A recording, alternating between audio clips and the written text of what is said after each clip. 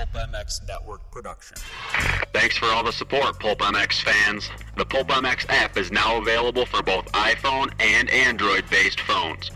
For all your moto needs, shop at btosports.com and use the current discount code PulpMX. And don't forget to click the Amazon banner on pulpmx.com when purchasing anything from Amazon.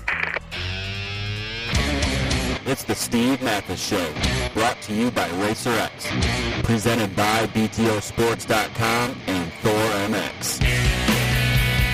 The original Moto Podcast, featuring legends of the past, stars of today, season previews and race reviews, introspection, opinion, facts, and laughs. Here's your host, Steve Mathis. Welcome to the btosports.com RacerX podcast presented by Thor MX. Thanks, everybody, for listening. Very special edition. Guest in studio. I'm your host, Steve Mathis. Thank you to btosports.com and Thor MX for coming on board. Like I said, we don't often have them in studio, but this one we do. The owner of X-Brand Goggles, former top privateer, Montreal Supercross podium guy, and all-around testing guru, Rich Taylor. RT, what's up? Oh, everything. Now, did you win Montreal? You never won Montreal, but... No, I led it. You led it. I remember it. the race on TV. You know, it's the only Supercross we got as a child. Yeah. So you led it forever. I led it, yeah. Fred Andrews, I'll never forget, because Fred Andrews was on the line. He had won it the year before. They were given like an ounce of gold, I think. Pound of gold. Pound of gold. Oh, yeah. no, not ounces, pound. And on the line, his master link on his chain fell off right before the gate dropped. And I started right next to him, and so I got a good start. And Rollerball was there, yeah, and Dubach was there. I don't know, Ray Somo was there, and I ended up coming through and leading it for a while, and then I think Dubach passed me. I think I got second or third that day. Yeah, I remember. You know, we were cheering for Rollerball, of course, and I think he got fourth or fifth from the back. Yeah. So hey, just pull your mic up a little bit. There you go. You're better. Well, hey, thanks for doing this. I appreciate it. And I guess right off the top, I don't know if most people probably know, but I do the goggles service for X-Brand Goggles, which is you're the owner and CEO of. Yeah. So right off the top, if we're talking about X-Brand, it's, you know, I work for you. Yeah. So, yeah. You're in town for the big Motovan/MTA show here in Vegas. Yourself and Kevin Windham. In town for that. He's doing for Shoei, you're doing for X-Brand. But I guess first off, how's X-Brand going? How's the company coming along? Things are going really good, actually. We're growing every year. You know, even in this economy, which I can't ask for anything more. And again, you know, every time I'm on your show, I always thank all your listeners because they're a huge part of why we're still here, for sure. So, but things are good. You know, we're just plugging away. We make a really good product at a really good price, and people are realizing that, and it's working out. Yeah. It seems like, you know, a lot of industry people are talking, and more Thor MX, BTO Sports are on the show. It seems like the hard times are behind most of the companies. Yeah. Things are getting better. Absolutely. It's not where they were, maybe, but. It's definitely not where it was, but you talk to dealers and everybody's kind of, you know, either they've got just a really positive outlook or things really are kind of growing. And, you know, we see it. We're plugging away, man. Yeah. It's going all right. So. And then do you ever get anybody at these shows or things like that are like, hey, didn't you used to race? Or weren't you a magazine guy? Or are those days slowly getting like, for example, there's really not any racers. Michael Lessie, but he has no clue, I'm sure. Nick Way. There's not very many racers left who remember me as a mechanic anymore. You know, I am just now the tubby media guy. And I'm always like, hey, man, I was a mechanic. You were there, yeah. People don't know that. So, you know, for yourself, I mean, for people who don't know, you were a top privateer for years. Lots of main events, national numbers galore, magazine cover boy for Super Motocross, Dirt Rider, Transworld now. Transworld. Yeah. But do people know any of that, or are you just Rich Taylor, the goggle guy? You know, most of them I'm just the goggle guy, but, you know, it's like today I had probably 6 people come up, different dealers and reps, and they were like, yeah, they'd talk to me for a while, and then they're like, either they would say, didn't you used to race, or didn't I see you in the magazine, or Yeah. or automatically, I had 3 people today go, yeah, I have on video when you got knocked out at Washougal, yeah. So, I wasn't going to bring that up because Yeah. I normally do. But who can forget 1996? Yeah. You whole shot Washougal, and you led. Did you lead a lap? Yeah. Yeah, okay, you led a little bit, and Yeah. then you just face planted. Yeah, I just Yeah. lost the front end and hit my chin, just fully free. It wasn't even a concussion, just Yeah. hit my chin and, the glass jaw boxing syndrome Yeah. out. Good night. Definitely, But I hear it. Yeah, Everywhere I go, it's like, oh, yeah, you're the guy. Yeah, that's me. Art Ekman going like, Rich Taylor, he's down. He looks hurt. As you don't even move. No, I'm not just right. sound asleep, dreaming. Yeah. That was that 250 or 500s? 250. 250, yeah. Yeah. So people do remember you a little bit. Yeah, a little bit, and actually I'm lucky because I'm still in the magazine a lot, and that actually helps my business a ton because that's true, yeah. at least I'm a legitimate guy doing something, trying to sell a product I know works, and I know it works because I wear it almost every day. Does Don Mayed ever try to get you in any other brand but X brand? He knows better. Okay, all right. Come on. He's not like, hey, we really need you in these. Yeah, okay, no. Doesn't work. Hey, you yourself, I tell people this, like, okay, so you're former racer and all that, and you've got a lot of experience wearing goggles, and you've done some great things, but you also worked at Smith forever. You goggles. Your dad was president of Smith. Goggles are in your family's blood. I mean, you know a goggle. You know goggles. Yeah, my dad was there for nearly 20 years, and the crazy thing about it is I started ski racing when I was 3 years old. Okay. And I basically would ski almost every day in the winter. And, in the summers back then, I wasn't really riding motorcycles. But, when I think about how many times I've put a pair of goggles on my face, it's almost scary. Right, I'm 44 years old. And since I was 3, I've worn goggles like every day, almost every day. A lot of my life. I've had, I guess maybe that's, I don't know. Right. Yeah, it's crazy. But so when you started your own company, you're like, hey, this is the frame I want. I want this kind of foam. I want this strap. You really use a lot of knowledge to build a pair of goggles. Yeah, I had to because there was no way, just when I started the company, I was still testing for Team Suzuki. I was riding every day. I was still a guy. I would still race every once in a while.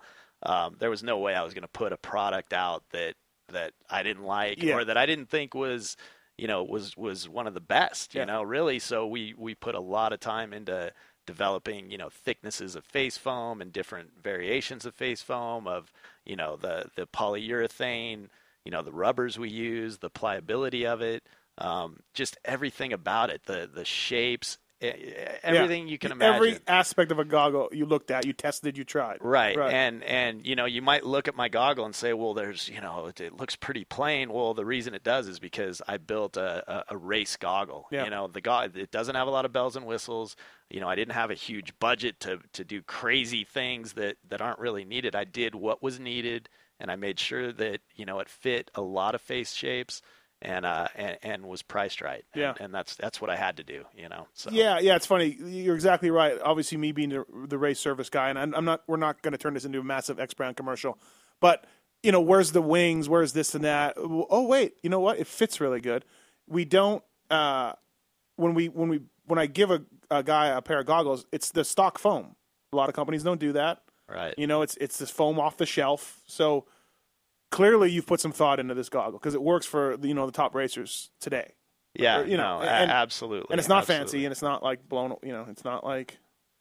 Hey, did you ever think of putting the fan, the fan in the center, the turbo fan? Yeah, definitely. Smith had the roll-offs and the turbo fan. They were, Bob Smith, who started Smith Goggles way back in the day, was just, the guy was incredibly smart, and the ideas he had were just, he invented the roll-off. He invented the turbo fan. He invented the roll-off? Oh, okay. Yeah, I didn't I don't know if it was deal. him or he bought it from a company or something. Nope, it was Bob. He actually invented reticulated cell foam, which is the vent foam. Okay. It's the vent foam, and he had a patent on it forever, and no one else could really even were supposed to use it. That was his. Even though it's just a little thin layer of foam, it was his deal. Now roll-offs and Smith had a patent on roll-offs forever. Forever. Like you never saw, like even J&B and Bailey, they would wear Smith roll-offs with their Scott goggles or whatever. Like, yeah, it was kind of funny because back then, Oakley would buy a bunch of Smith roll-offs from us or something and then put O's stickers on it. And my dad was running Smith at the time, and he's like, nope. That's, I guess it was somehow it was illegal or something. And so he put a stop to it. So then you would see just nothing on him, or you would see Smith on it. Because a lot of times they were just like, screw it. Just leave it on there. Ingenious, right? Venting the roll-offs. Yeah. You look back in the old magazines too, and you saw some of the best riders in the sport, and they would roll-offs in Supercross. I got a photo of Larry Ward. He's got roll-offs in like the Kingdom. Right. Everybody wore them. Yeah. Just because they were cool. They were. They worked. I mean, if you get your roll-offs set up correctly, they work. Yeah. Well, hopefully business is going good and onward and upward, right? I guess, like you said, business is improving a little bit, and so. You're the goggle guy. You're stuck with it. That's it. That's me. That's me. I'll let my kids take over here shortly, hopefully. And also, too, one thing that's close to your heart, you used to race. You got stiffed by some companies for some money. You got paid by some companies for money. And you're always like, I know when I deal with some riders with X-Brand stuff, you're always like, look, I don't have any money to pay you, but I'll do this and this and this because I'm not going to promise the world. I mean, there's some athletes that get paid, but you as a former racer, very well about promises companies can't keep. Oh, absolutely. Absolutely. So you're like, hey, here's what we'll do for you. Yeah. That's it. Because you've been there. You've been that guy. No, and honestly, I'm I'm not big enough to promise money to a lot of these guys. But you know what? We'll a lot of the privateers we sponsor, we don't pay them, but we try to take care of them. I try to do ads with them and pump them up and pay them in other ways that maybe is more valuable down the road than just a $500 check or whatever it might be. Yeah, it's a intense goggle world out there. I don't know if you're aware of this, but I'm on the front line. Yeah, sometimes I don't know if I want to talk about it. I'm make my heart rate go up a little bit. I know. Hey, and also too, on top of being a racer, you tested for Honda for how many years? I was at Honda for 10 years, and then Suzuki for 12 years. Yeah, so you've ridden, you've raced at a high level, and you've tested behind the scenes of bikes. We did a podcast. God, I gotta say that's a couple of years old now. Some of these stories may be repeated. Some of them will be new. I highly suggest you go back to the archives on Steve Matthes Classics and dig up our original podcast because Rich has some cool stories in that, and something you still get mentioned to today. 3 years later, people go, "Oh man, I love that podcast." Yeah, it still surprised me. I think I ribbed you about it. How I can't believe that something you did is getting this much attention. And but man, it's true. Yeah. And again, and a lot of these guys are wearing X-Brand goggles. So again, I want to say thank you. Again, I don't want to make this like you said, not an X-Brand ad. Whatever, I appreciate it, but thank you. Your stories are incredible. You've been around and done a lot of things. Let's touch on before we get into some of the old stuff and the old stories. 2014 bikes, 2013 bikes. You do, like we said, we do a lot of testing for Schwanschworld. Let's just call it Schwanschworld. No, we can say Transworld. What do you like right now? You rode the 2014 Yamaha. Is that a better bike? You were not a fan of the new generation bike. No, I wasn't. I wasn't. And, the new generation, what I am a fan of is Yamaha's, their vision to make something new, innovation, to make it better. Yeah. Absolutely. There are a lot of cookie cutter bikes. Yeah. And Yamaha is like, you know what? Let's try it. Let's do it. And I dig that, man. I give them so much respect for that. That's awesome. I wish all the companies really did it. The last year's bike, I wasn't a fan of it. It's wide. It's hard to get up over the front. It's hard to get the front end to stick in the corners. And that was kind of my biggest, especially the older I get, I want that front wheel glued to the ground. I mean, it's a little bit of an excuse, but it's also pretty much 95% of the people out there probably feel pretty similar to how I do. I like the front end to stick. I want to be able to, to drift into a corner and know that the front end's not going to go. And I felt that the front end was hard to get over the front on last year's bike. Yeah. The new one, a lot of guys would bring it in, but then it would get sketchy. then they'd bring it in to put weight on the front wheel, right. but then it's scary then down it the gets straight. Nervous right, and right. Just it was a tough bike to make work. Yep. And the guys who made it work got some good results. Yeah, on absolutely. It, but do you subscribe to the theory? And this is something that I've put out there. You had to be a bigger guy, or help to be a bigger guy to make that thing work. Davey Millsaps, Colton Fasciotti, these bigger dudes. I would kind of think Kyle so, Chisholm. but then you can argue that like Bobby Canary does pretty good on it, and he's a little he's just dude. meathead. Like That's meathead, yeah. Meathead can. I mean, he's happy and he'll just meathead through anything. I mean, he cases so many things and just holds on for life. It just but anyways, up. yeah. So, but no, I would agree with that Yeah. because it does feel like a big bike when you're on it. Yeah. It does. And Absolutely. so the 2014, is it better? It is a lot better. Motor, which I never had a complaint with last year, is excellent. They have narrowed it up so you can actually slide up over the front of the bike. Again, the bike is still very, very light on the front end. Yeah. I haven't had a chance to put a bigger front tire on it. I've only ridden it in stock form. I've messed with the clickers to try to balance it out, raise the rear end a little bit to try to weight the front a little more. I definitely still have an issue with the front end on it. But the rest of the bike, if you steer it with the rear, the bike works bitchin'. It tracks really good. It's fast. Motor's good, right? Motor's great. Motor's great. Everybody says that, yeah. Yeah, but it's still just that front end is so light. It's tough. That when I look at them, and again, I love Yamaha trying to innovate stuff and do stuff different. But, whenever we were testing, we would always tilt the motor a little bit forward, a millimeter forward. We'd lower the front of the bike a millimeter. They went the opposite and tilted the whole motor backwards which just... I'm with you. On teams I worked with, you drop the frame 2 millimeters. Yeah. I don't know that you're actually supposed to, but, it's No, I think you can done. because, can because you would... Yeah, I think you can. You can just shade the mounts. Just drill it. Yeah, you're just changing the... Well, Anyways. we always did it on. If someone wants to protest us, I guess. I go for it. Yeah. But Yamaha went the opposite way, which I think just makes it a little bit more challenging to set the bike up to be, or you got to get used to that new style. I mean, you watch Villopoto ride with the rear end everywhere. Maybe that's the new way to do it. Yeah. Well, obviously it's the new way, but clearly. I don't know how many of us can actually do that. Did you ride the new 250F Yamaha? I have not. I have that not. thing I'm looks sorry. like it's going to be pretty good. At least they changed it. They changed it, and it's I think the only one. I guess Honda's going to have the dual pipes this year. Yeah. But they did change it, and again, they're doing something. You know, where you look at the other guys, and I think Kawasaki might have changed the grips a little bit, and that's it. Yeah. If there was a shootout, let's go with 2013. Which bikes did you pick the best in 2013? 2013, I picked the Suzuki the best. In both classes? In both classes. Oh, and did you used to ride for Suzuki for 10 years? But Okay, all right, got it. Mike Webb's real tight buddy of yours, so. And I guess you could say I'm a little biased towards Suzuki's, but to be completely honest, I feel like the Suzuki 450 was the best one. Here's the weird thing. Least changed bike.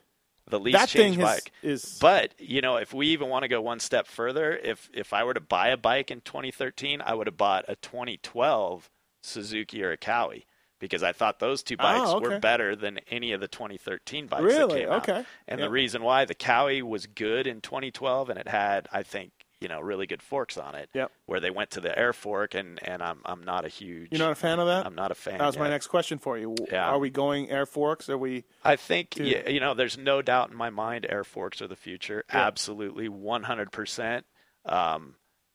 But if I'm going to throw down, $8-9 grand now, whatever they cost, I don't buy one with air forks. When's the last time you paid for a bike? Have you ever paid for a bike? Of course. Have you ever paid for a bike? Yeah. You have not. I just bought... Not your kids' bikes. Not your kids' bikes. Bikes for you. It's been a while, luckily. I'm very blessed to You've been a professional racer since 1988. I've been very lucky. Very lucky. So interesting. Okay, and the Suzuki 250F isn't changed much either, but you like it. Suzuki 250F's good. It's just solid, but the Kawi is too. The Kawi motor on the 250 is really, really good. Yeah. For 2014, I haven't ridden any of the 250s yet. All you've ridden 13s. is for 2014. You rode the Yamaha and what else? I've ridden the Yamaha, the Cowie, and the Suzuki. Oh, okay. So I haven't ridden a yeah. Honda yet, but I don't really know what their rumor is. They're not really doing much to that one. So. And the KTM, what do you think of that thing? And I've ridden 13? the KTM, I'm sorry. Oh, okay. But the KTM 14 and 13 are almost identical. They supposedly changed something maybe in the tranny. Maybe. If you had to build a bike, Rich Taylor Motorcycles, would you put an aluminum frame or a steel frame on it? I've asked Rob Hendrickson this question, Ross Maeda this question, What would you put on it? If it's a 450, I go to the aluminum frame. Okay. Yeah, and that kind of contradicts, I think, maybe what I said in my last podcast. But I think they've gotten aluminum frames. I think they're really they've figured them out. Yeah. And with the heavier 450 motor, I think it works. If 250F is probably still aluminum, but you can get away with a chrome or a steel frame, absolutely. Would you recommend the 97 Honda aluminum frame for anything? If you could put like a planter in it, maybe somehow, A what? And hang it, put plants in it, so, that would be, or maybe a boat anchor. We used to call it the lead pipe, so yeah, you could use it as a boat I'm sure anchor. Dave Arnold and the guys at Honda love that. They loved it. They definitely loved it. How much? Obviously, look, you've been at the highest level of testing for race teams, for production bikes, and everything. So when you're out there riding, when Schwenschworld magazine what do you think about when you're riding? Like, I'm always interested. Like, I can ride a bike, and I've ridden one for a while, and I mean, I always felt like this thing's way too fast for me, and my suspension is whatever. Like, I never thought too much about it while I'm riding. But you, tester extraordinaire, you tested everything on a bike. What do you think about? Like, what you know what I mean? Like, I go through steps. I have kind of ways that I do it. Yeah. For when I'm doing magazine stuff, you can't be too technical. You got to think about suspension settings, which are kind of, suspension settings. It's really hard for somebody to go, a magazine test rider, to go ride a bike and then go write in the magazine, oh, the suspension sucked, because that's just so unfair. Everybody's different. Yeah. Everyone's going to ride it different, even if they're the same weight. Body placement, everything. Everything. Yeah. Nobody Yeah. rides exactly like I ride. Right. So it's really unfair for any magazine to sit there and bash the suspension. Now, there's, the KTM front forks are a little bit of an old style fork. No matter what setting you have in them, they dive, they'll bottom out. If you try to stiffen them up, now, is they that get spring harsh. rate or no? No, Okay. it has nothing Okay. to do with spring rate. It just has to do with the way the fork is. I'm not a fan of them, and I can write, you know what? These other forks are maybe better than those forks. Okay. That's my opinion. It's not the setting. It's not anything. So if something's diving on you and hurting your hands and bottoming, you're not ready to just ride it off because you're thinking, wait a minute, I'm over jumping here. Well, that's why it's doing that. Absolutely. Or whatever. Right, I yeah. mean, you gotta put into perspective everything you think about. Again, if I'm magazine testing, I don't go too deep into what it's doing. I get my first impressions of the motor, of the suspension. Then I'll think a little bit about what I think about the chassis. Ergonomics are obviously really important if you're not comfortable on the bike, because it's weird. Last year's Yamaha was really fat in the front. I didn't like it. The sucking noise. And then the noise under the seat was crazy. And, those are going to influence your opinions. Yep. Absolutely. Yep. Now, when I'm testing for the factories, it goes way deeper than that. Okay. It's more about what you're testing. If I'm testing a chassis, I'm on it, man. Yeah. I'm feeling everything. You're that thinking I about, like, what possibly gear, can. where am I in gear? Where's my throttle hand? Where's my body? And what's it doing? You're all thinking about all that kind of stuff. All of it. Yeah. And you hit the exact same line every single lap, even if it's a ugly, shitty bump. You Oh, make okay. sure you hit So it. you're hitting it. Because Yeah, you yeah, need to yeah. know if this chassis is kicking me, if it's plusher, if it's harsher. Yeah. You got to know this stuff. And I've done it for so long, and when I'm in it and I'm doing it, you feel everything. I mean, there were points where I could feel a millimeter of the hanger, the motor hanger, where they change 1 millimeter, and you're like, you'd never feel that in a million years. But when you're on it and you're in, I don't want to say in the zone and sound like some dork, but when you're actually testing and you're really you're riding, 4 laps hard on something, come in, immediately put something out, hit the same lines, and you're not thinking about what the suspension's doing. You're thinking about how it feels, what you want to feel. you can feel some incredible things. One time working, I think I told this story before, working for Red Dog, and of course Tim Ferry's name's going to come up in this, but we moved the forks up or down a millimeter. I don't remember the set height of the forks. Oh. And we liked it. It was a good change. So I didn't make that note, or I forgot to look at my notes. The next week, 7 days later, we're at another Supercross. I put it to the old setting, 1 millimeter. Yeah. He goes out, he pulls in the practice, he goes, hey, you didn't put my forks to the new settings. Because he went home and put them to the new settings, you know what I mean, on his practice bike, and rode with it all week. Yep. I said, oh, shit, I didn't, I forgot. And, dude, I swear to God, 1 millimeter on a set height. He knew it.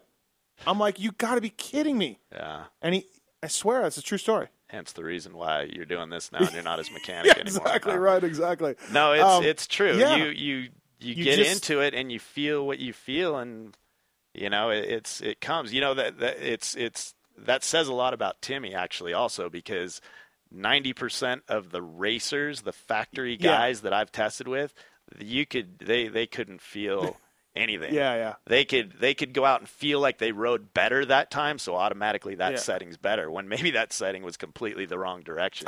Chad Reed, for example, I mean, he talks about now in the media about how he's so picky with his bikes, and I'm just like, well, it's not the Chad Reed I remember. You just pinned the shit out of it. Yeah. You know what I mean? And went balls out. And normally that's how those guys are. Right. They could ride an old Hodaka and freaking win. You were testing for Ricky at times when he was at Suzuki. Absolutely. Terrible tester.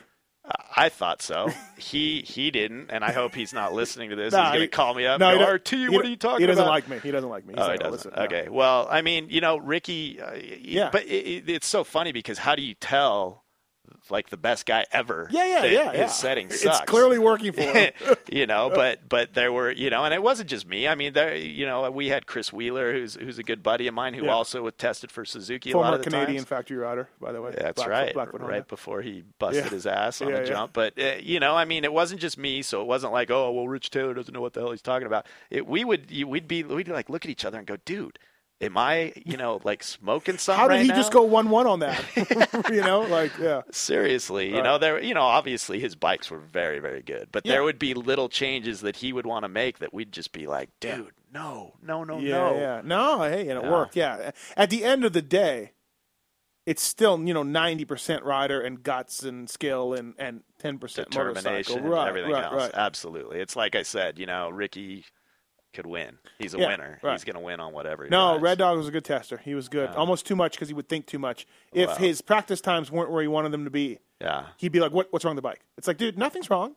Right. Just get out and put some laps down. No, I think, I think there's really something to be said about that because I think a lot of the champions and a lot of the best guys in the world weren't good. I mean, if you look at McGrath's bikes, he ran his front end so stiff and so high and the rear end so low. His motors were great, but his bike was just weird. Yeah. But I don't think it really mattered. I think they could just ride whatever. They were going to win. Mm-hmm. They knew they were going to win, and they were going to win. How long do you need on a bike to test it, to think about it, what it's doing, and to ride it? Like, not long. No. I mean, I could jump on a bike and ride, 4 laps and come in, and you could make a change. And if I know what change you're kind of making, I can. Even Mike Alessi asked Tony asked you to test Mike's bike a couple years ago for a little ride. Right. And, I mean, he knew that I was working with Suzuki for a long time, and it just goes to show, like, when you've got it, you got it. You know what I mean? Like you kind of. You're a tester, Well, since 1987 is when I kind of first started with Honda. So, I mean, I've been doing that and thinking about it, every day, every, tires. I mean, you want to talk about nitpicking, talk about, changing the carcass of a tire, like, barely, and then having, 4 Japanese guys looking at you with their note cards, with their notepads in front of you, asking you, well, what's different? What's better? Yeah. And you're like, wait, these tires are almost identical, and the track is they just walk. It's there's the Dubach's been doing it a long time. Chris Wheeler's gotten really good at it. There's certain guys, believe it or not, that you can just you get real sensitive and you learn what to do to make sure you can feel something. Would you do it again if someone asked you to do it? I mean, I still, I'm still doing a lot for the magazine and occasionally, Suzuki will have me do stuff. I've done some stuff for KTM a little bit, and Okay. it's still. I couldn't do it the way I was. I mean, those last few years at Suzuki, I was out there almost every day, And just pounding, riding all day long. riding all day, Yeah. which I could still, believe it or not, I think I could still handle that. I'm still in decent shape. You should try to national. What about trying a national? No, come on. What? No. Just for giggles. I mean, No. Okay. It ain't there. All right, sorry. Maybe a vet national. You've let it go. Yeah, there you go. Well, you were trying, weren't you? When you jacked your Achilles, weren't you trying to race a vet national? I was going to ride the USGP was here. They had a 40 That's plus it. class. They had a vet class or whatever. Yeah, that went out the window. The testing stuff is really interesting to me, especially a little bit of mechanics screwing up things. But when you read when you hear a racer talk about his setup on the bike, and he's not able to be comfy, are you like, you understand that? You're not like, hey, grip it and rip it, like. No, I mean, it's just, a lot of it is it's in their head now, and they've probably tested a lot the last couple of weeks and they haven't felt comfortable. And, it might be the bike, but it might not be. I know, I guess, I tested Stewart's bike last year and, when he went to Suzuki and I was just baffled by the way he kind of ran his bike. The motor was so bitchin', the shock worked really well, but the way he had his front end, lead pipes. The forks were really stiff, which reminded me a little bit of McGrath's setup. But he also, I can't get too deep into it, but he just ran. Why some can't you settings. get too deep into it? It's just technical stuff. But he ran some setting in the front end that it just kind of baffled me. And the reason why is because, and they told me straight up, the reason he likes it this way is because he hits the faces of jumps so fast, which is something I'll never understand. And he it wasn't his Supercross setting, but when there was whoops, he blitzes them so fast that he wanted his bike set up a certain way so he could do that.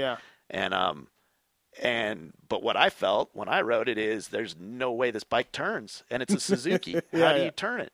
Suzuki's turn on a dime. Right. But anyways, I mean. Well, I've always thought, like, if you see James and if he clips a jump, he comes up short. It's usually a disaster because the thing is set so stiff, he can't absorb anything. He's got to be perfect for the bike to work. If he's not perfect, it throws him on the ground sometimes. Yeah. I know the Yamaha guys at L&M. I know Sergio down there. That's what they fought with him. They're like, dude, you can't. You got to stop it. Stop going stiff. Right. But I guess he I was told because of the faces of jumps and he hits them so fast and so hard, which he does, faster than anyone else in the world, pretty much, It's I get that question all the time, like, because I interview these riders all the time, and it's like setup. I'm not happy with my setup. I made a setup change. We went a setup change. Ryan Dungey's famous for that. Yeah. He seems to change a lot of things on the bike during the course of the day. And a lot of fans can't understand that. They can't understand what the difference is, what's going on. But it all matters, man. It all matters. It definitely does. And one thing I've kind of learned is a lot of times a lot of setup is much worse than just a little bit of setup. Mm-hmm. There's some bikes that you can almost ride them stock and race it at his level, and the bike will work. A 96 CR250? A 96 CR250 was pretty good. That's, but even modern ones. A lot of times, Roger DeCoster knows more about bikes than any of us probably ever will know. But I've ridden bikes that he has basically built for the guys that I was like, man, I can get on my stock bike and I promise you I'll run faster lap times than this fire-breathing, full-blown works bike. Just because of the way the motor setup was and just little things that, I told, this is back in the day when Nick Way was riding for him. I'm like, Nick, get on my bike. He was riding for Suzuki at the time and hating life. He was doing shitty in the Nationals. I'm like, just ride my bike. Yeah. Go ride it a couple laps. It's bone stock, but with a good jet setting in it. And he's like, no way. Yeah. But he's a head case when it comes to bike testing. Well, a little bit. But, anyways, I mean, all the stock bikes are so good now, and I mean, obviously at the top level, you still got to work on them, but they're just all so good. Right. So good. Man, I could talk to you about, we already half hour and I could talk to you for hours about this kind of stuff. Last question about bike stuff.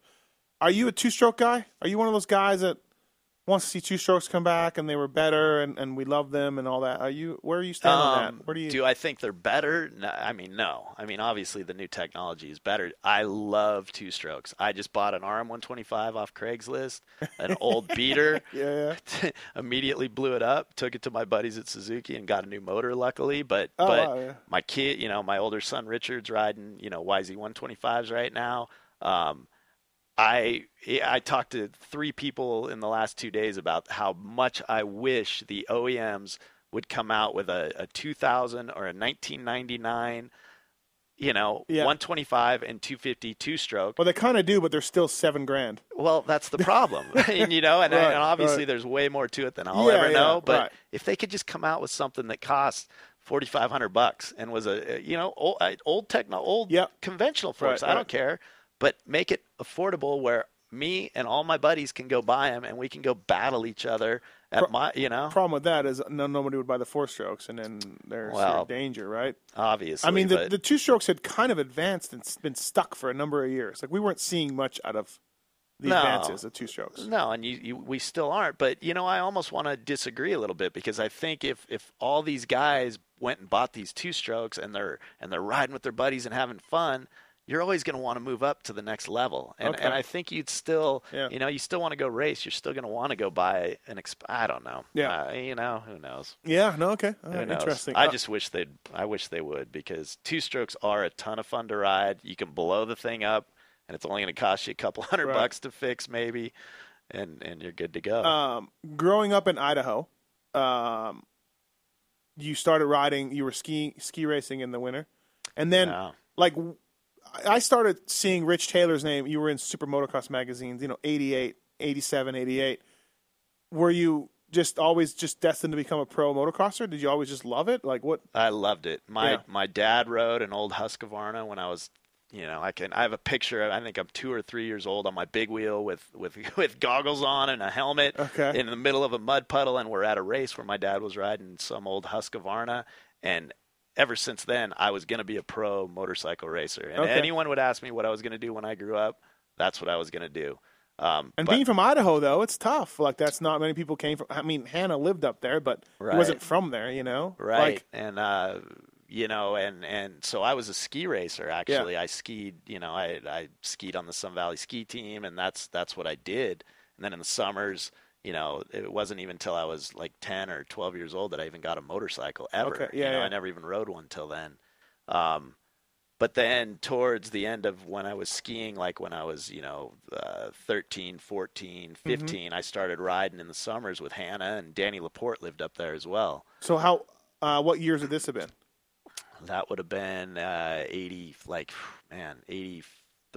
84. So Hannah was full factory Honda. Like, he was full-blown factory Honda. And he was, at the top of his game. Really. He was the guy back then, yeah. Yeah, and he... How did you get to know him? Through Sun Valley is a really, really small town, and you kind of know everybody. And my dad knew, obviously all the guys at Scott, and those guys were riding for Scott at the time. And actually, 84 was when my dad was actually at Smith, I think, by then, and Hannah. And Hannah was riding for us. So, I would go train with him, and I'd go ride with Laporte and with Hannah. Oh, Laporte lived up there, yeah. Danny Laporte was there, and dude, I just did a podcast with Danny Laporte. I knew he was a rad dude. Yeah. But I didn't know how much he had really done in his motorcycling career. Oh yeah. And how gnarly he was. He went to Europe not because he lost. He had opportunities to ride in America. He's just like, I want to go to Europe. I'm over. Yeah. I won a world title. I want to go race Baja.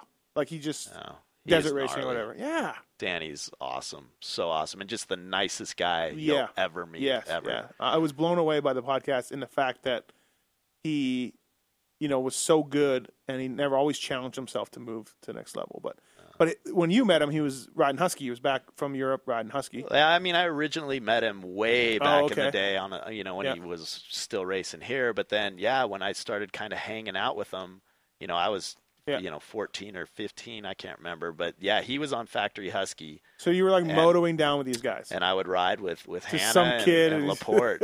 I'll never forget, Brian Lunas was Hannah's mechanic and had the box van in town. And full, Hannah's full-blown works. Good Honda. tracks, like good tracks too. Just they were all there. They're not like tracks you see now. These are all hill tracks, and they're still there. All my buddies still ride them all the time. They're just out in the hills in Sun Valley, and there's this one called Roto Run, and we call it Roto Rash because it's hard as a rock.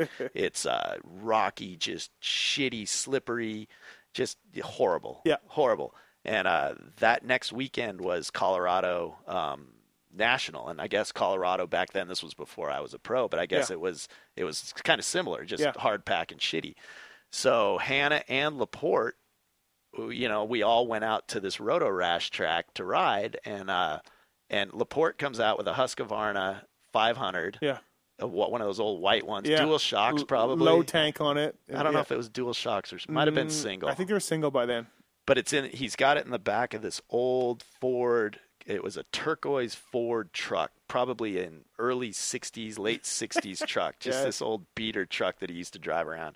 Then Hannah shows up, and Brian Lunas is mechanic, and his full works bike, brand new tires, and and Laporte's bike's just beatered because we've been riding in the hills all week, and we start doing motos, and of course I pull off right away because I want to watch these guys. Right. And Laporte. It's amazing he became a pro motocrosser with that attitude. Yeah, I know. Huh? Hence my results all those years.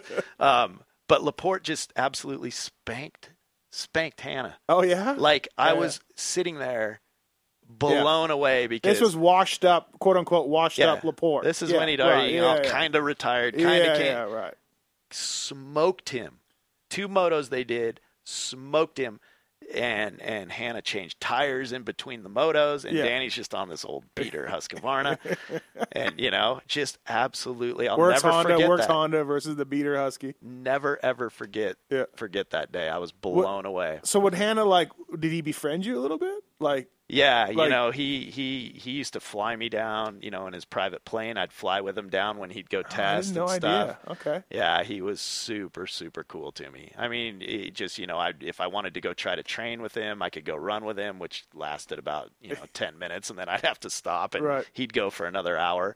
I always heard he would just ride the roughest tracks all day long, single file tracks, in Bean Canyon and all that. We had this one track in Idaho. It's called Timber. It's still there. All my buddies still ride it, but it's literally like a goat trail. Like you think, oh yeah, a goat trail. It's probably I'm talking a goat trail, and it's on kind of shale and steep, like so steep you can barely walk up and down these hills, and it's in this at the top of this mountain at 8,000 feet, super high altitude.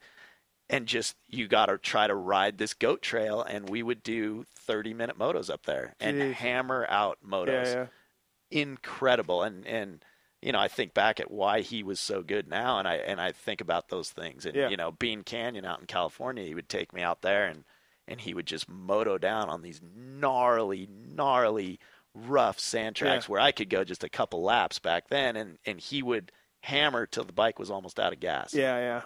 He was just so amazing. So amazing. And even in Suzuki days, you kept riding with him and all that, all that? Yeah. Because you turned pro in 88, so he's still racing. He quit in 89. He was 89. In 88. Were you close to him in 88 or no? Still, could you? We had my dad put on a local race in Haley, Idaho. Okay. And it was a one-time deal. And I actually led him for about half of a moto on 125s. It was right before Des Nations when he rode an RM 125. 87. And I was on a Honda 125, and I was on it at that time. Of course, a much better bike than a Suzuki too.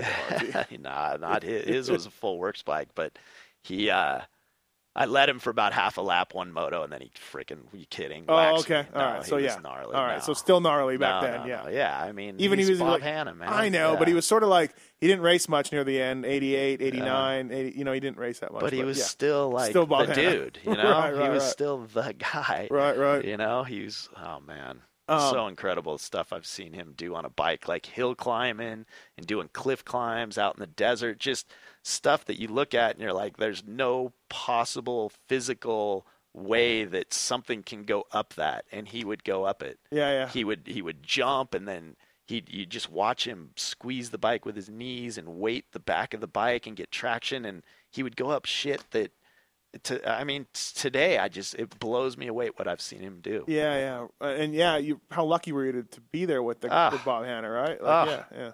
And just the things I learned just riding with him and just, trying to keep up with him, but then just watching him and trying to imitate him, and it's amazing. And he was probably brutally harsh too, of course, and all that, right? Yeah, he's Hanna, really dry, to the point. He'd ask me if I'd want to go run with him, and then he'd start laughing like a right, because the guy would literally go run in the mountains in Idaho at high altitude and go run. Like up where deer are and shit, like on these hills you can barely hike up. Yeah. And he would run them. Yeah. And I'm not even kidding. You'd be out there for an hour and a half. How does anybody's heart even handle that? Yeah, right. I grew up there. Yeah. There's no way. So much respect for Bob Hanna from you. Oh my God. Yeah. Forget about it. The guy just worked so hard, and his work ethic and his mental attitude.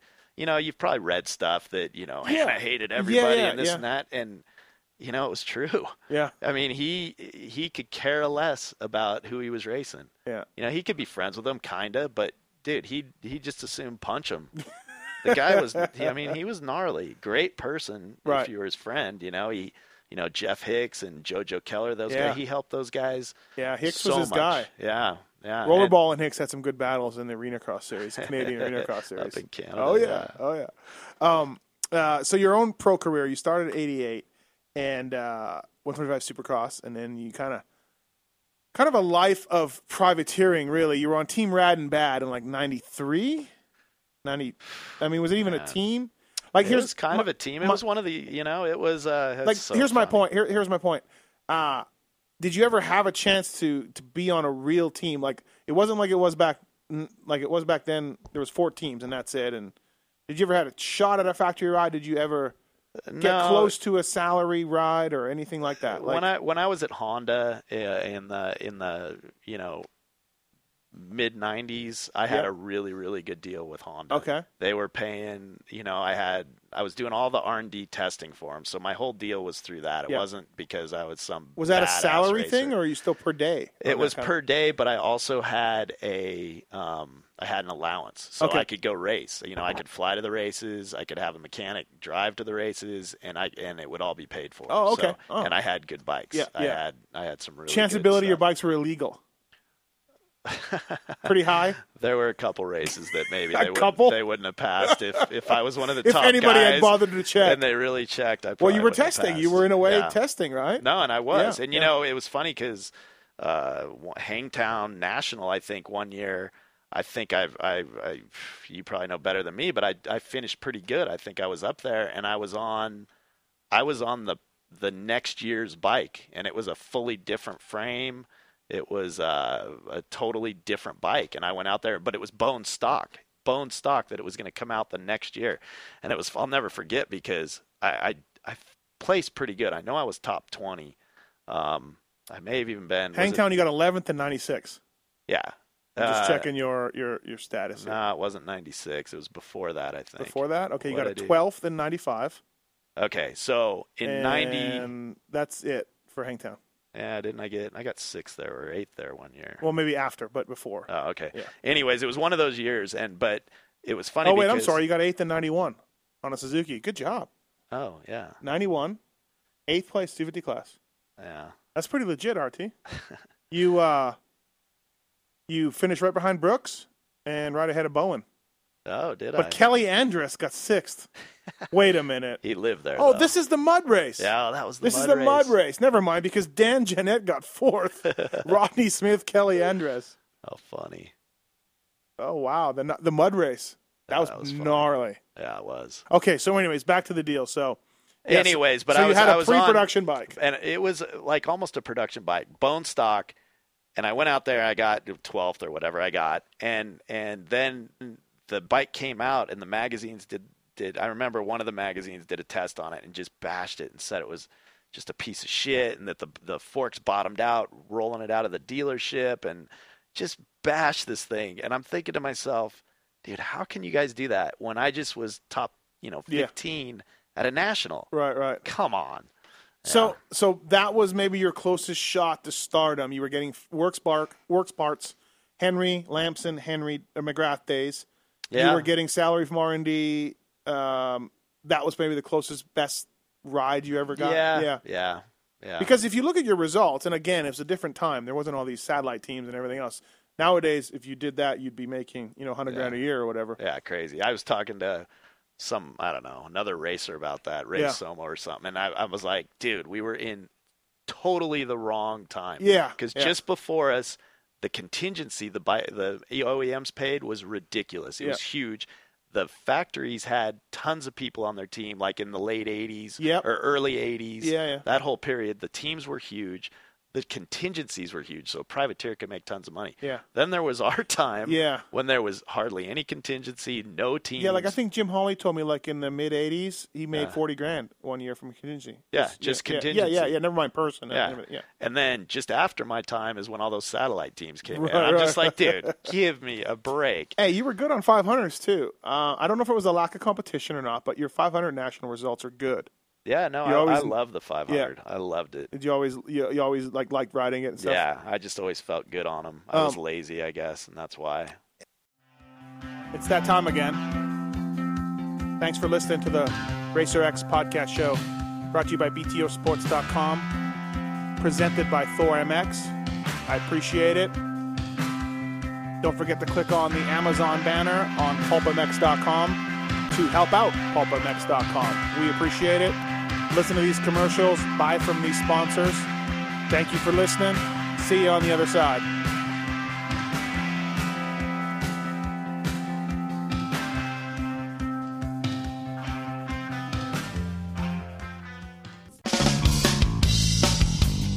The Racer X podcast show is brought to you by BTOsports.com. Whether you are looking for new gear, Helmets, boots, or you need to rebuild your bike from the ground up, BTO is your source for all of your motocross needs. as a proud sponsor of the BTO Sports KTM race team and the heart of the BTO Sports amateur motocross team, it is obvious that we are about more than being just a store. We support the sport that supports us. We at BTO Sports want to give back to you, the listener, for supporting us and the Racer X podcast show. Use coupon code PulpMX when placing your order at BTOsports.com for a VIP listener discount. Certain brand restrictions will apply.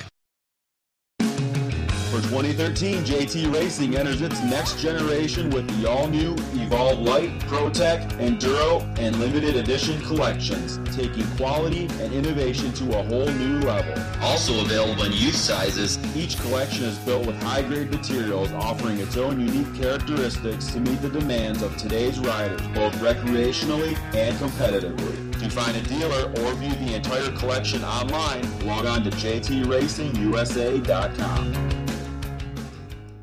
Championship proven. Many motocross apparel brands make that claim, but only Thor can back it up. As America's first motocross apparel brand, Thor has set the standard for delivering the highest quality performance racewear on the market for the past 45 years. With champions like Ryan Villapoto, Blake Baggett, and Dean Wilson, to name a few, our products truly are championship proven. To see all the new 2013 products, visit ThorMX.com or head to your local Thor Parts Unlimited dealer. Thor, the official racewear of Supercross.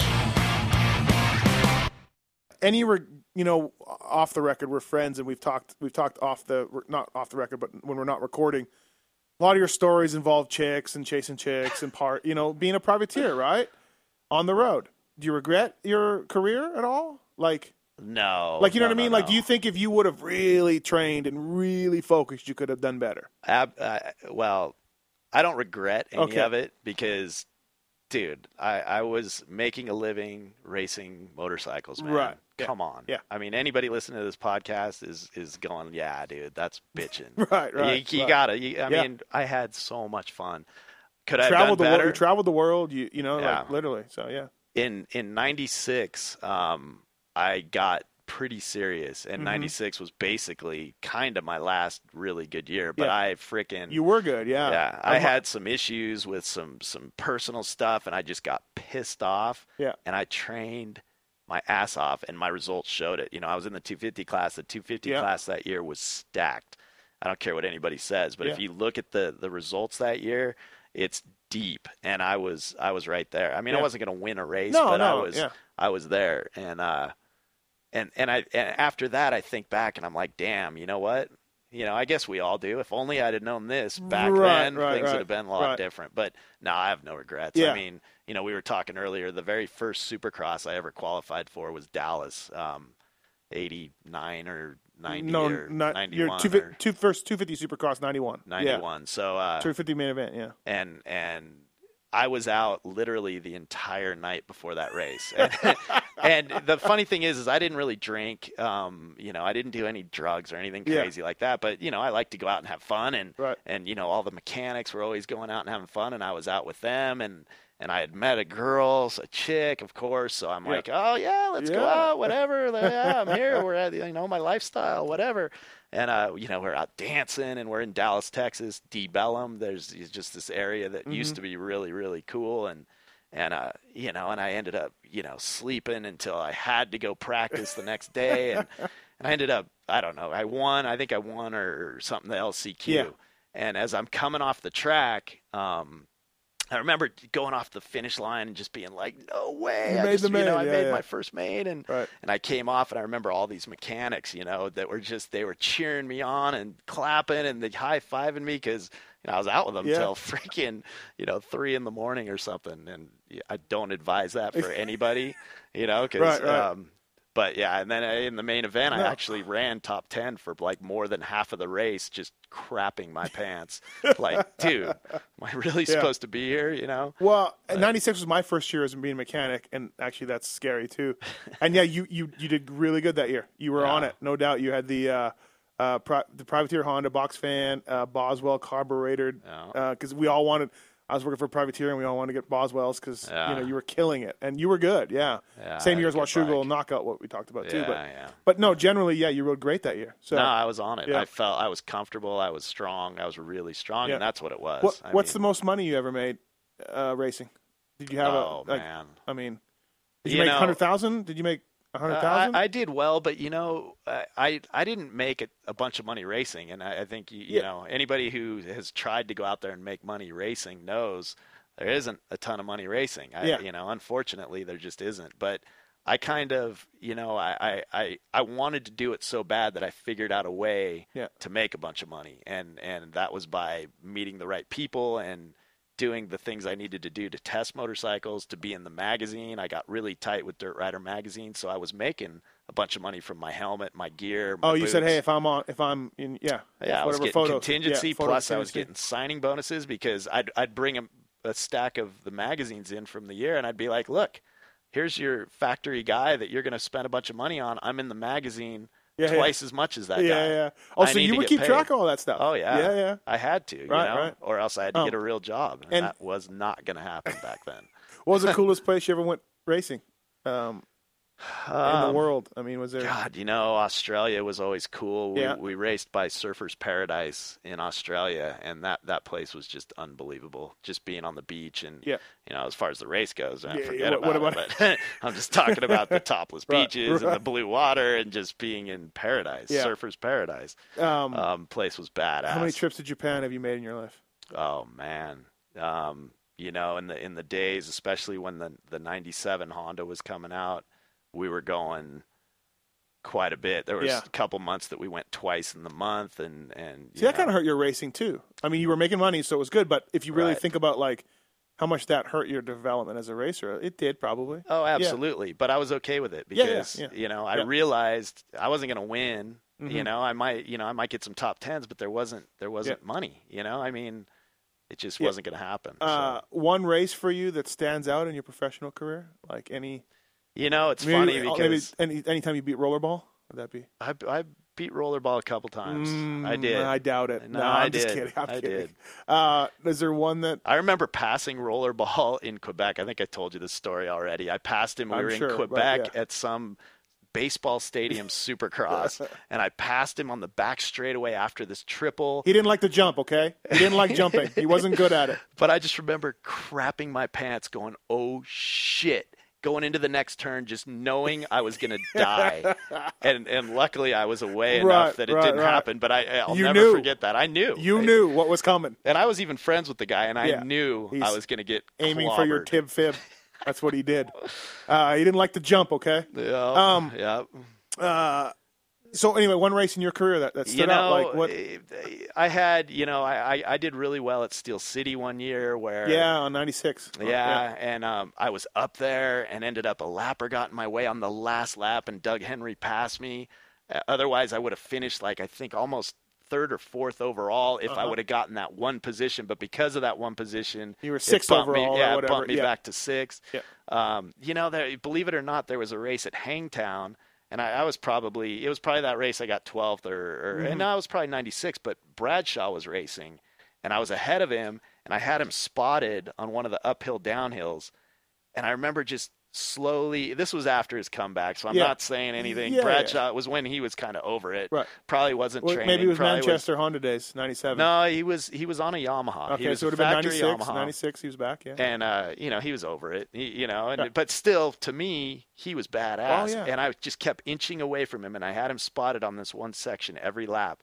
And I was like, I'm beating Bradshaw. Totally.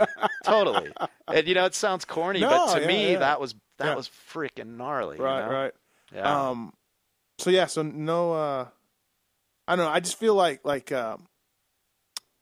you're right. You were in the wrong era because as a fan of the sport, and then of course as a mechanic in '96, guys like yourself, Somo, probably Somo before you, like in the early '90s, Cliff Palmer, Mike Fisher to an extent, although he had a ride. You guys were like 9, 10, 11, 12 guys making every main events and no money. There's nothing happened. There was no rides. No. Just if you weren't making on the four factories, you were done. No, you could finish 10th at a Supercross and basically barely cover your expenses, and especially towards the end because a lot of the OEMs dropped their contingency. Yeah. It got bad. Rollerball finished third at Hangtown in '87. Third. Johnson, Ward, Rollerball. And I read the old Cycle News. They don't even talk about it. They're like, Like nowadays, if some dude in a van, which Rollerball was, comes down and gets third at a national, I'm calling the guy up to talk to him. You know what I mean? Different time. Totally different. You would get 10th at a Supercross, and then you'd probably be changing by yourself in the pits. Oh, yeah. No one would come by. No one would care, and you'd go home. Your stack autograph sheets would still be full down there on the chair. Hey, so testing for Honda. How'd you get the job? Willie Simons was a racer out in Southern California. Didn't he do suspension? No, that was a different one. Okay. Willie Simons was he's a dirt rider guy. He was a dirt rider guy, and I met him through Dirt Rider. Not the same Simons Fork then. No. Didn't know that. No. Totally different. Willie was a badass. He rode 500s. He was a little guy. He still is. He still races. He's still really. He's not a taller guy now. He's not a taller guy. Still a little guy. But he was really good on 500s, and he was a dirt rider, test rider. They brought me in. I started doing it with him. We became friends, and he was doing durability testing for Honda. And he's like, hey, this is when I first came to California and was just trying to make it. And he's like, this was 87. 86, 87. He's like, hey, man, they need another guy. Do you want to come out and do it? Well, yeah, of course, Yeah. And so that's how I actually first got the job. And I was always very consistent for them. My lap times were always good because they'd take every lap time. Yeah. You'd have to ride, 3 Yeah, you couldn't be a flake. Motos. You had to, You had to be there on time. And they, I just pursued it as a, a really good opportunity for me. So I was on it, I'll never forget the first day I was there. Mike Brown, Flying Mike Brown. Not Tennessee Mike Brown. No. Flying Mike Brown. Mike Brown was towards the end of his racing career. He used to be really fast on 80s. And I heard that. And then he lost his leg jumping. Yeah. He was. Yeah. Now he's a little messed up. But daredevil guy. But I'll never forget him going out there. And they'd been doing it, and they had a relationship, and it was all Japanese Honda guys. And I remember him stealing a bed from the hotel. He stole a bed and had it out there, so in between motos he could just lay down on his bed. And I remember him at Honda Land. This one was actually at Glen Helen. Okay. And we were doing outdoor stuff.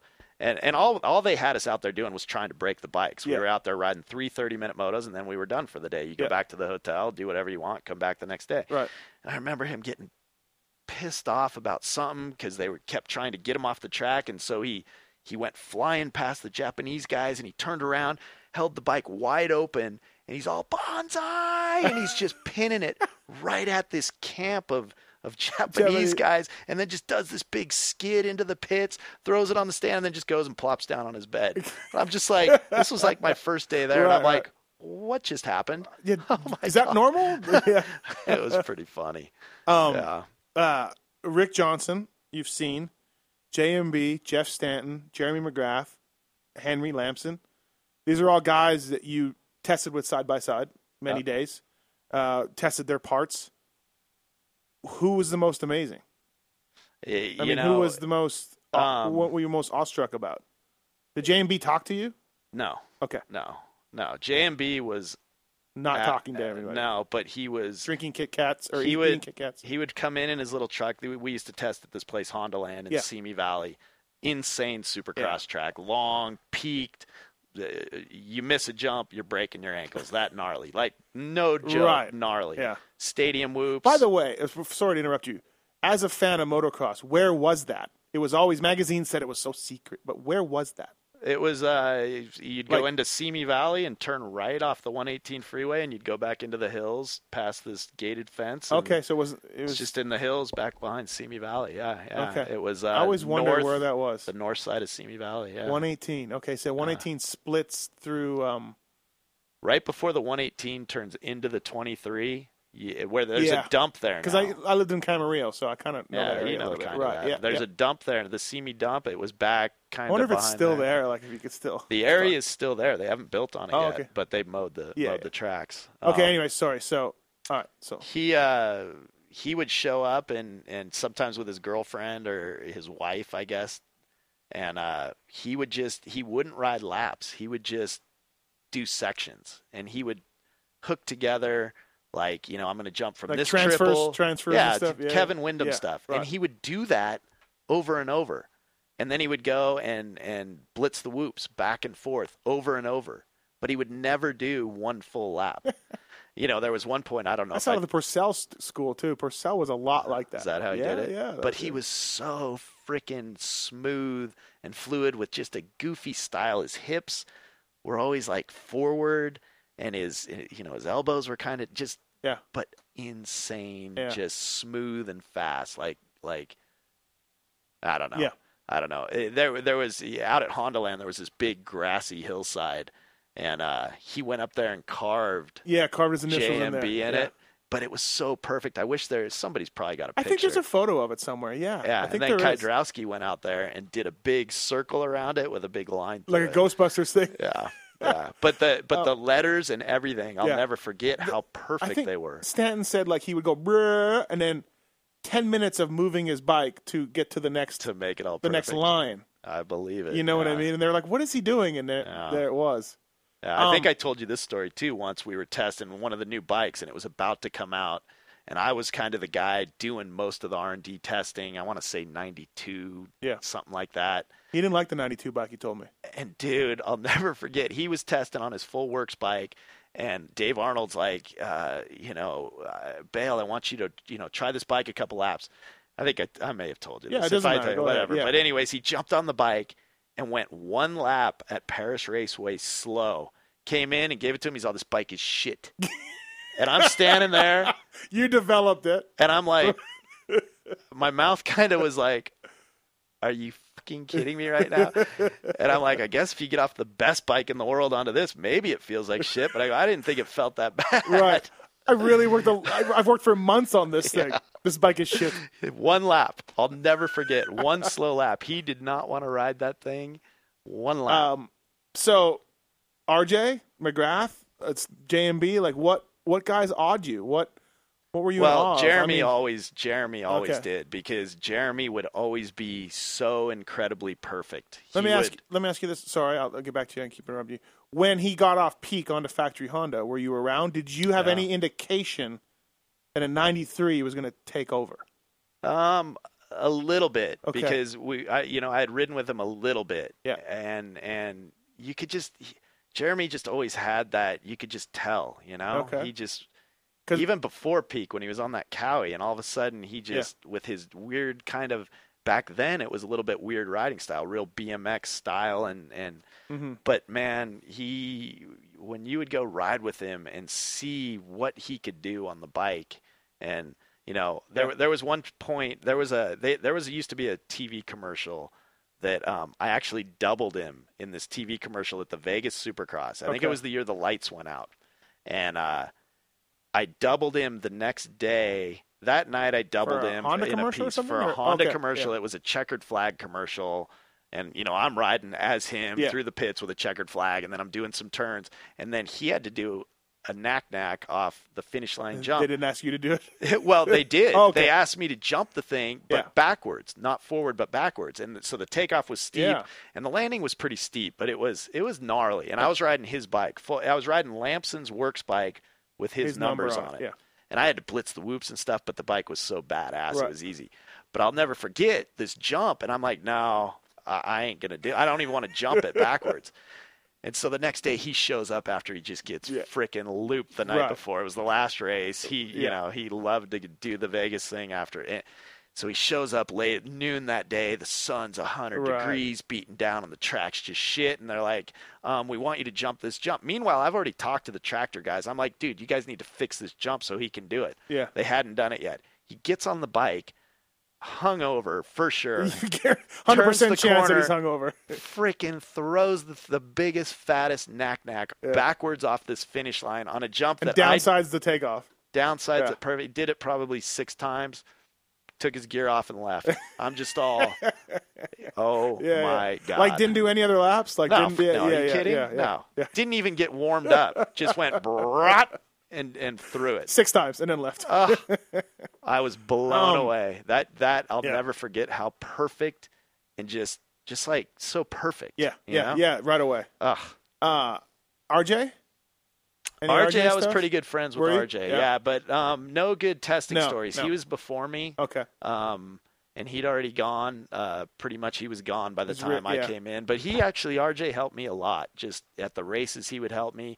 My dad was pretty good friends with him. Yeah, how would you get to know him? Through your dad? Yeah, my dad got to be friends with him through Brian Lunas, and then he kind of took me a little bit under his wing and would always take me, when we were walking the track and help me out. RJ was cool, very cool. And, RJ I never thought of. It's funny because, him and Stanton, and you watch those guys and you're like, dude, come on. But yet they were so much faster than everybody because they were just bulldogs, And RJ was the same way. His style was nothing pretty, Yeah. but gnarly, so fast. Yeah, you've been around some greats for sure, and you've seen them interact day in and day out and riding. So J&B was one guy that, not to get more stories about him, but would he be one of your top 3 impressive guys or something? He was, tell the Everett story. Yeah, we were out testing at Edwards Air Force Base. This was in the beginning. This was probably, it had to have been the end of 96. So it was probably in November, one of the winter months. And Jeremy was still on the new aluminum bike. He, they had just brought it. They were testing, and Everett's came over. And, they were doing works testing. I was doing some production stuff, trying to make that bike work, and Jeremy just hated it. He hated the bike. But, we were testing that day. He raced Bercy on it. That was the only time he ever raced it, I think. Yeah. Did he race Bercy on it? That's right. There's a picture of him on it. Yeah. So he was like, "Can I use my 93 frame?"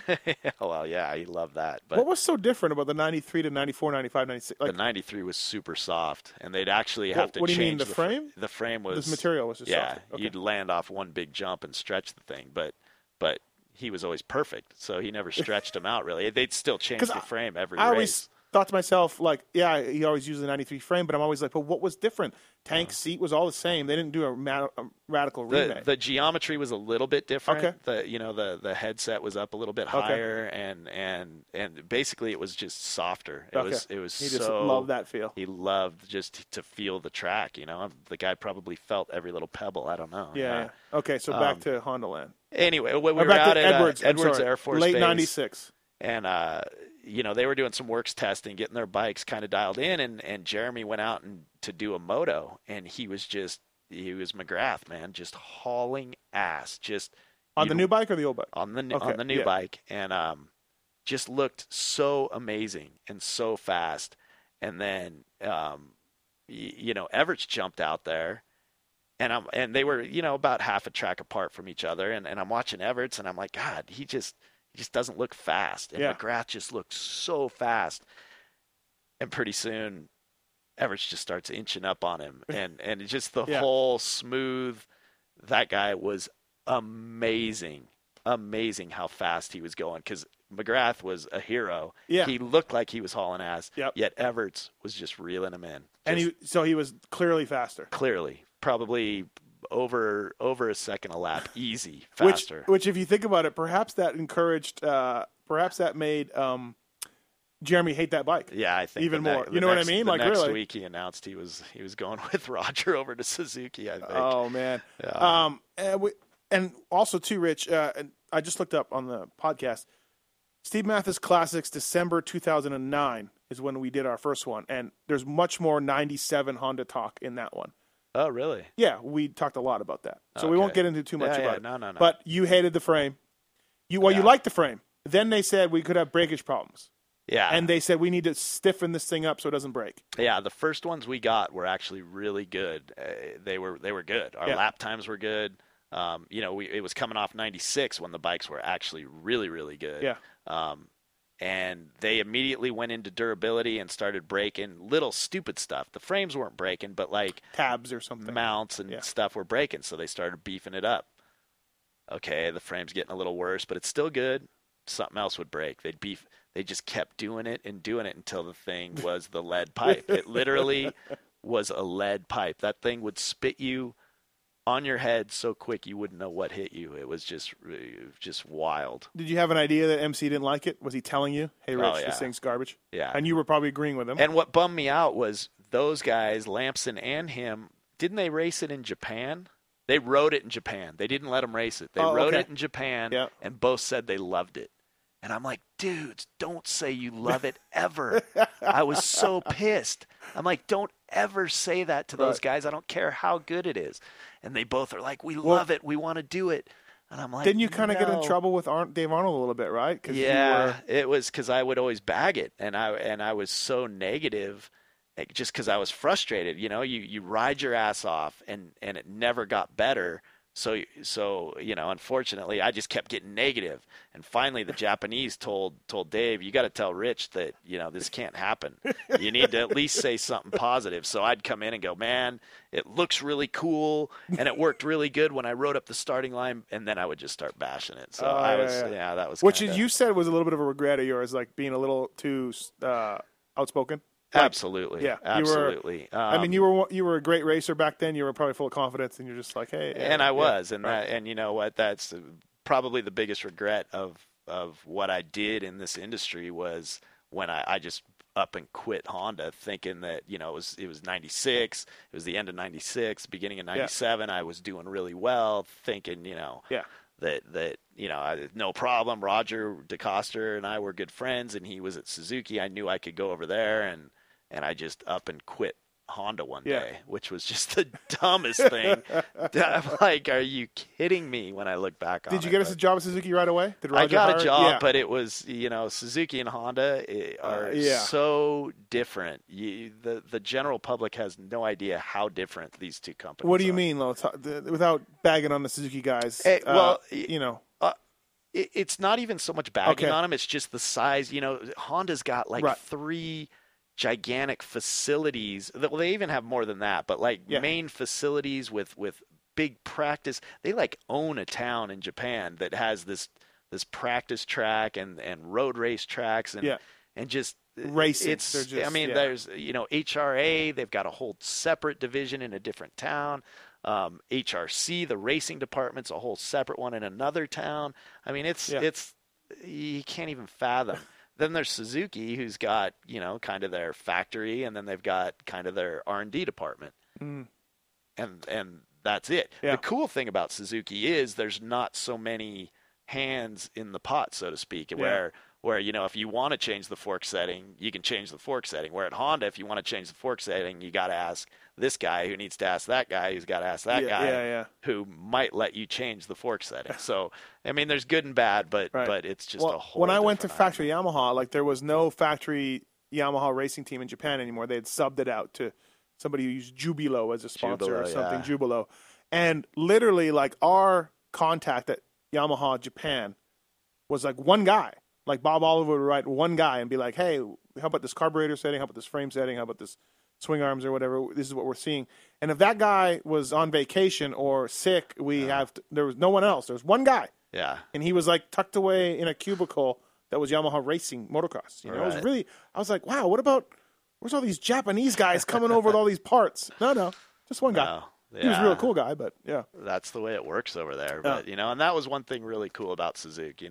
Shoji Tanaka, who was kind of the main guy in the U.S., he was passionate about it. So stuff would, stuff. Was he the guy who hired done. Roger? Like, is he the guy? No. Okay. He was the head R&D of the guy. R&D. Oh, yeah. Okay. Hide, was originally the guy, and he was pretty passionate, and they could get stuff done, which was cool. Where Honda, it kind of took longer to get done. 89 CRs came with upside down forks. You tested them in late '88. Had a problem. Yeah, again out at Honda Land, and we were testing those forks, and little things would go wrong, this and that, and one day there was this big tabletop jump into a right-hand turn, and I landed off the thing, and the bottom of it just snapped in half, put me right on my head in 2 seconds. Jeez. And I remember getting up and like going, what the hell just happened? Because I didn't even really know it broke, because I'm like, how did I just crash? And I pick the bike up, and I kind of look around, and there's a big puddle of oil. I look down, I'm like, no way. So I start the bike, and I kind of ride over real slow, kind of hand it to them, and they're looking at me, and I kind of point down, and, you talk about a firestorm, man. Oh, yeah. Oh, they about lost it. Right, because that could be a production casting or something. You know what I mean? They're like, absolutely. Stop everything, right? Stop the presses, no doubt about it. Yeah. You rode an automatic in Japan? Years ago, Honda used to have an automatic. They actually raced it in one of the Japanese nationals, and they actually won on it, I believe, in the mud. They actually won a race. It was cool, and I personally thought that's where the future was going to go. I thought they were going to be able to put, some kind of computer chip that you could change for different track conditions, and that would change the way it acted. It was interesting. It was interesting. A little scary, but interesting. But interesting. Yeah. Suzuki, when you got to Suzuki, 96? 97? No, you 97. quit. Bad bikes. Oh, so conventional forks. They went back to conventional forks. So bad. The Rocco actually just refused to race one weekend. Yeah. McGrath struggled. Tim Ferry did win on the 125, by the way. But the 125 was good, but it was better. They're terrible. Were the 125s bad then? He said they were. Oh. Yeah. The 250 was such a turtle. It was so slow. I remember, I when I left, I got a couple Suzuki sent to Oklahoma to Cliff Palmer's house, in fact, right after I left Suzuki or Honda, and Houston Supercross was the next weekend.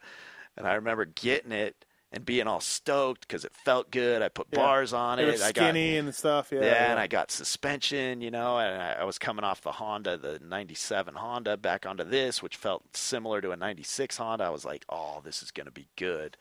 And we went out to one of Cooper's Supercross tracks, and I remember going one lap and coming in going, something's wrong with it. And Cliff's dad was helping me out, and he's like, so he starts looking at it, and he's like, no, man, nothing's wrong with it. I'm like, Cliff, ride this thing. And he was riding Suzuki's, I think, that year. Yeah. And he's like, no, it feels good. It's fresh.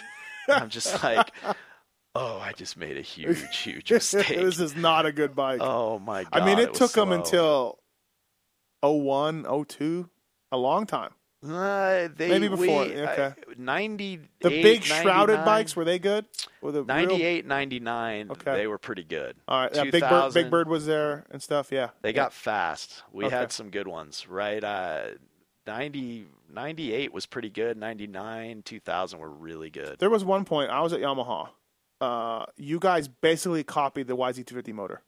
They tried. Yeah. They tried. Same boost ports on the side. Yeah. Same casing, like Spore and Stroke were the same, I think. Yeah. Like we were all that laughing. Bike was freaking good. We're like, they just took our motor and just made it. Yeah. I mean, which is it great. Was our the Yamaha was our goal bike. So we'd ride the Yamaha, and Yamaha had really good connect between the throttle and the motor. Yeah. And when I say that, I mean if you were to go through a real slippery, slow turn and you barely touch the throttle, it would do something. It would connect to the rear wheel. Where most of the other bikes, you'd do that and you'd get a little hesitation, and then the thing would kick out on you. Yeah. And I was a huge fan of that. I'm like, I think I had decent throttle control, so I love that. Mm-hmm. And I had to have it. So they ended up basically copying the Yamaha motor, and then we had even better, mid and top that year than Yamaha, I think. Well, so. people don't realize, like, even when I was at Yamaha, the R&D department had every bike.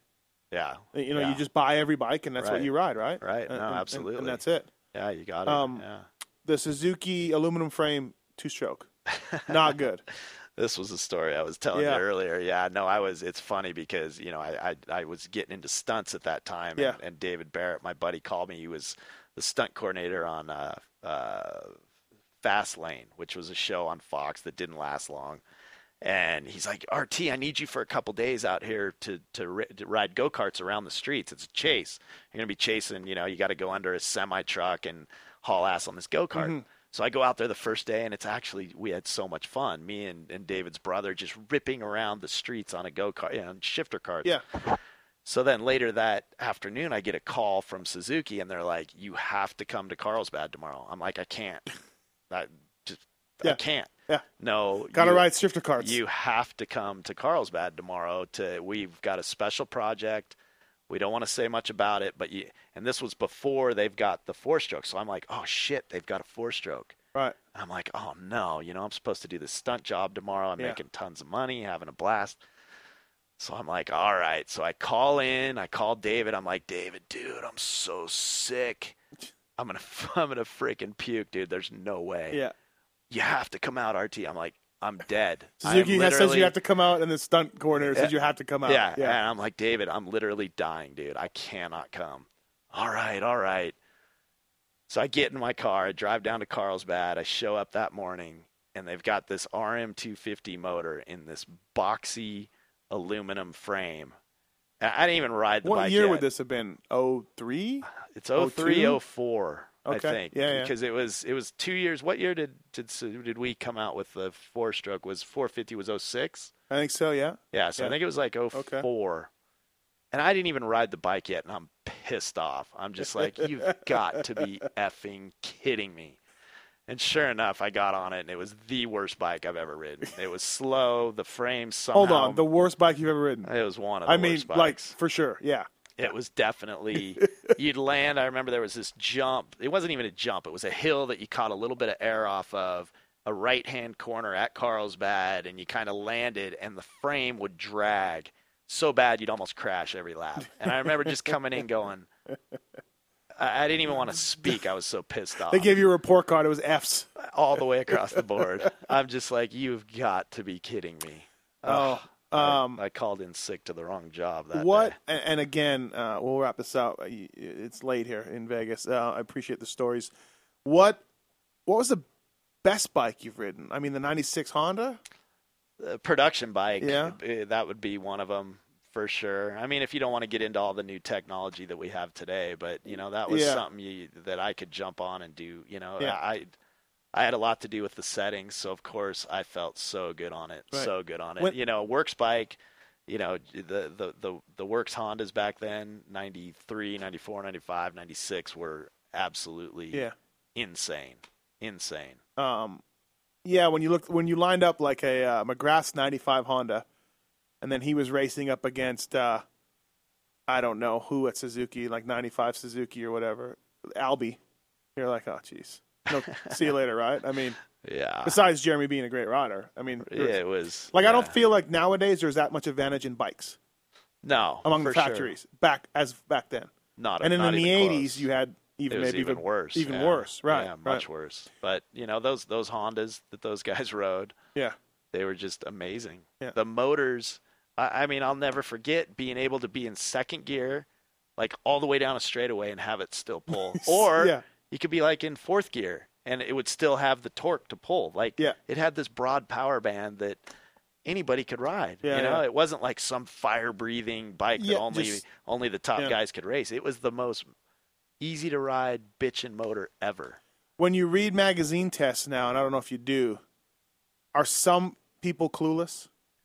Absolutely. Yeah. I get pretty frustrated because but it's their job. It's their job, and they're and trying. They're It's not like they're trying to be crappy, but no, it's their job, and they're telling their opinion, and obviously I don't agree with 90% of it. Some of it I do agree with, absolutely. Yeah. And I'm sure people who read what I write are saying the same thing. I guarantee it, and they should. Right. At the end of the day, any of the bikes, an average guy who's not in the top 10 at a national could go ride any of the bikes in basically bone stock condition and do probably just about as good as they would on some fire breather. Do some of the guys, the tests that you read, do the guys wear orange helmets? Some of the ones? Are you? You know what? It's across the board. Okay. I wouldn't pick on those guys. It's everybody.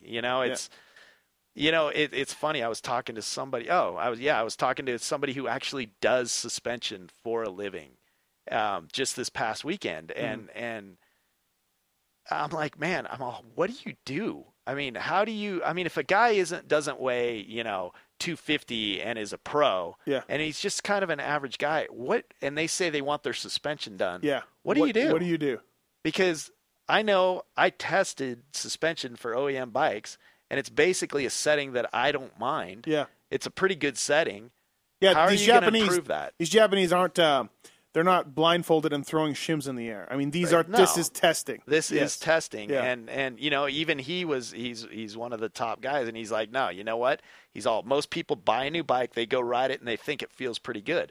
Then the suspension gets broke in, and the oil starts getting old and starts getting softer, and they think, oh, I got to have it revalved. Yeah, but it's actually just breaking down. Yeah, when at the end of the day, you just need to go get it freshened up, and those stock settings might be really, really good for you.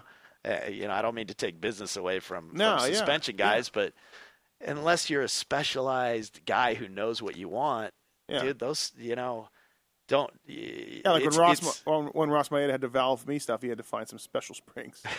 Did he? Yeah, you're kidding. Oh yeah. Well, that's all right. Speaking of Ross Maeda, one of the smartest guys you've been around. Oh, absolutely. Yeah, and I'm in awe of that guy. He's just he has so many ideas and knows suspension and the way it should work. The guy's amazing. I mean, I was telling a funny story about how when the Hondas used to come with KYBs, he was the guy who would come out and do the settings. And he would come out and, we'd have 2 weeks to get the 125 settings as good as we could get them. And when you're doing suspension settings, it's real easy to kind of go in circles. Because, you start getting tired, the track starts getting rougher, your hands start hurting, your ass hurts, and nothing feels good.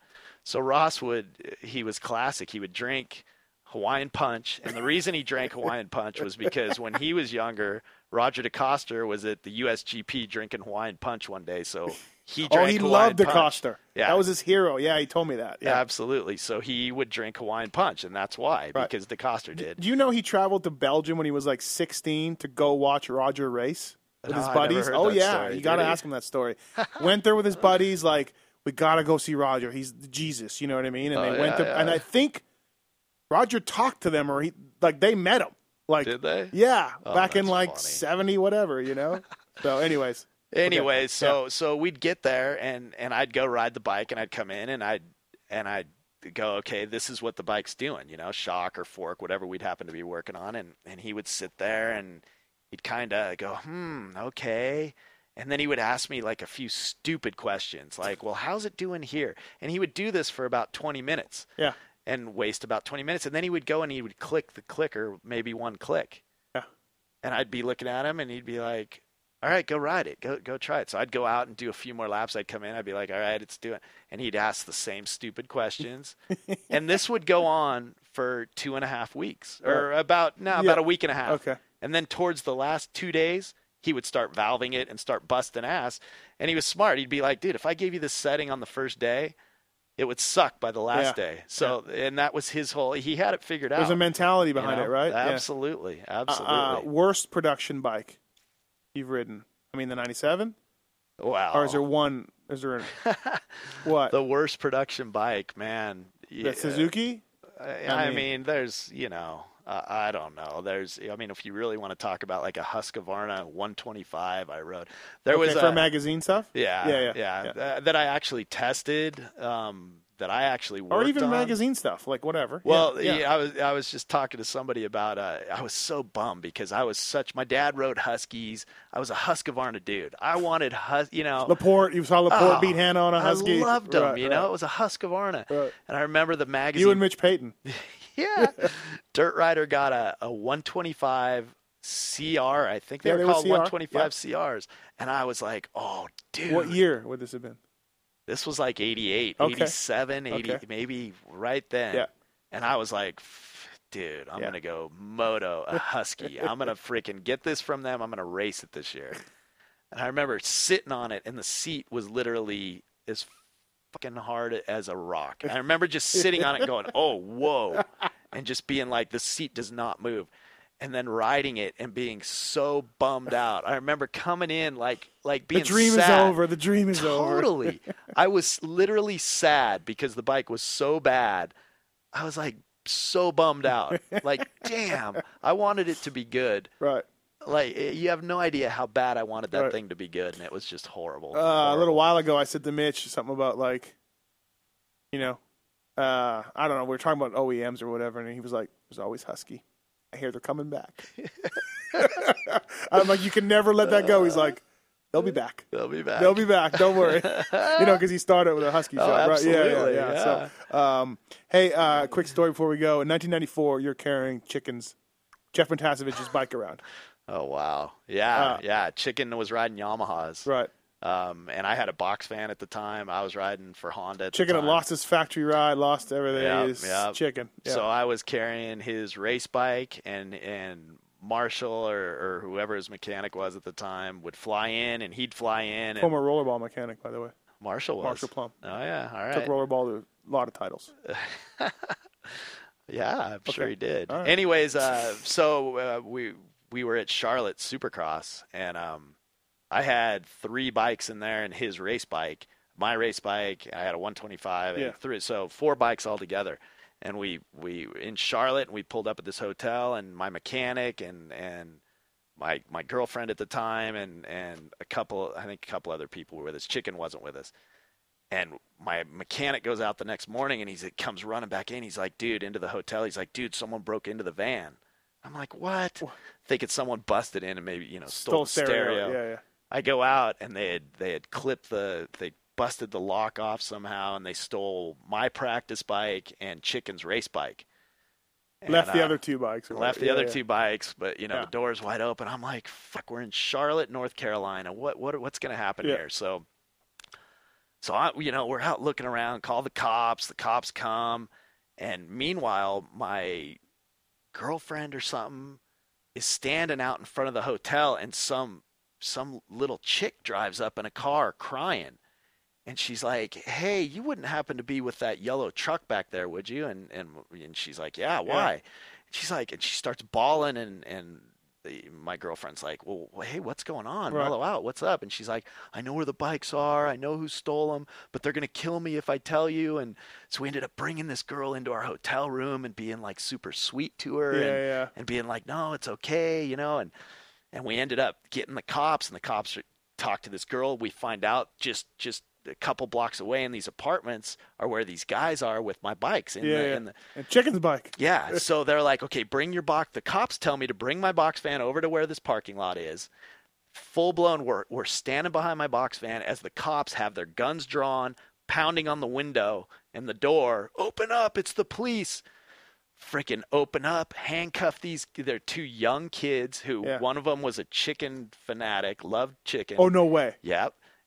And a chick. So there were 2 dudes and a chick, and they've got them handcuffed in the apartment. They call me over. They're like, come over and tell me if this is your stuff. There was a helmet that was stolen too. And I remember walking in, and these guys were handcuffed, all bent over, like looking up at me with like puppy dog eyes. Yeah. And I walked in. I remember just looking at him and just like giving him the fucking "you, I want to punch you" look, you know. Yeah. And we ended up getting the bikes back, and it was just so weird because I'll never forget. This house had there was like a fetus or something in a bowl. It's just the weirdest. I don't know if I was like making it up in my mind, but I just remember seeing the weirdest shit in there. And and this poor girl, we're like, we were all worried about what was going to happen to the girl because these dudes were gnarly, kind of gnarly. And he's a chicken fan. He loved chicken, went to the race, was in the pits as we were loading the bikes because he was getting Chicken's autograph and noticed the box fan, then happened to see the box fan at the hotel. I'm going to steal my hero's bike. And he fucking stole the bike. Yeah, and he actually was buddies with Bradshaw. What? Yeah, he knew Bradshaw and was buddies with Bradshaw. Like, they were kind of buddies. Yeah, that's right. I forgot about that. Crazy times. And you think of all the Chicken Bradshaw battles over the years. Oh, absolutely. So he was like How hilarious. He was like, hey, I'm helping you out, Damon. Don't worry. I know. I got your back. I got your back. Now. I got Chicken's bike. And, of course, Chicken was oblivious to all of this. Probably. Chicken didn't even know. I don't even know if I actually told him. I don't think I ever even told him. Hopefully he listens to this podcast. Well, hey, man, I feel like we could go on forever, but hour 36 into this thing. So thank you for doing this. X-Brand Goggles, head honcho, Rich Taylor, BTOsports.com, Racer X podcast presented by Thor MX. You know, our buddy Lou Lopez at Thor MX. He'll be listening to this. Sweet Lou. So thank you for doing this. X-Brand Goggles, EKSbrand.com. Check it out online if you want to get yourself a sweet set of goggles. And you know we got to do a part 3. Absolutely. At some point. When I start talking, I almost feel bad because people are probably like, "Shut the fuck up." But nobody's saying that. There's a lot more. When I start talking, I start thinking, "Damn, and this you're was also a good one you're also too." going to cause me to stay up to edit all your f bombs. So I've made mental notes here. Why didn't you tell me? It's more emotional. It's good. Right. Don't worry. I'll put Sorry, everybody, all you little kids. I apologize. I'll put a beep. Earmuffs. I'll put a beep in there. Nobody will know. Cool. Okay. No, thank you for doing this, man. Your career, you were like right outside of greatness everywhere. You know what I mean? And then you were so much. Thanks for that. Yeah. Well, I don't know. Maybe that came across really shitty. We're making greatness right now. How about that? Well, you know what I mean, though. Like, you had a front row seat to all of this. Never mind your great results and your great, all the stuff you've done.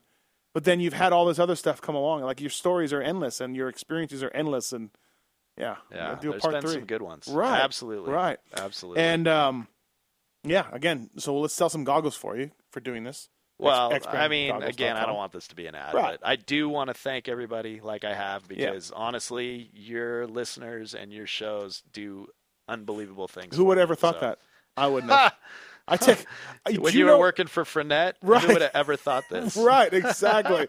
When we first met, I sign autographs and take photos with people. I swear to God. I swear. As you should. Because of this show. And again, I remember working for Fournette all day long, and he made the main event, and he would only buy me like a Happy Meal. And I'm like, dude. That's your bonus. I'm like, come on. He's like, I got no money. So, you and Fournette share a distinction. Uh-oh. First Be factory careful. Moose Riders. Oh, okay. Yeah. Okay. Oh, factory Moose Riders. You and Fournette. That's right. When Moose broke in, they needed two top athletes. Guys. It was you and him. How funny. Gary Gibbs. Paid good, though. Gary Gibbs. Gary was awesome. Yeah. He was such a cool dude. All right, Rich. Hey, thanks for doing this. I appreciate it. And, look for everybody. It's December, what did I say? 09? 09? Oh, wow. Wait. Yeah, December 09. That was the last one we did? Yes. It's the only one we've ever done. Now I feel bad. Right. 3 years later, you come in for part 2. God, it's like a Star Wars movie. Every 3 years, we're going to do one. All right. Thanks, RT. Thank you. This has been the BTOsports.com podcast show brought to you by Racer X. Don't forget to check out some of our past shows, including motocross legends such as The Beast from the East, Damon Bradshaw. It got to the point to where I didn't want to leave home, and once I got to the race, I wasn't into it. If I wasn't going to give 100%, I'm not going to take their money. The Working Class Hero, Doug Henry. It was definitely an emotional moment for me, just thinking to myself, that's it, and it's amazing the stuff that goes through your head in a short amount of time of the things that, that I was going to miss. The Dogger, Ron Lachine. Until you really open your ears and you want to listen to what they're saying, it's like beating a dead horse. I mean, and I know from personal experience, did anybody ever sit me down? Of course they did. Everybody did. Pro Circuits, Mitch Payton. There's 2 ways to make the money. One is you can sign for money, or 2, you can earn the money. I'm a high believer in earning the money. I think they ride better when they earn the money. 7-time Jeremy McGrath. I was so mad, like so disappointed and so frustrated that I pulled picks and I left. Every point counts. I could kick myself to this day for not just riding around in 10th. It's been no problem. My ego got in the way, you know? The O Show, Johnny O'Mara. Stuff that you'd sit there if you didn't even want to ride it, you just wanted to just look at it all day. I mean, I got a chance to test all that. I like that era I was in. I really do. Search Pulp MX on the iTunes Store to enjoy these and many more great podcasts. I won't let this die. You know I've got this bad up in the atmosphere. Another reason not to feel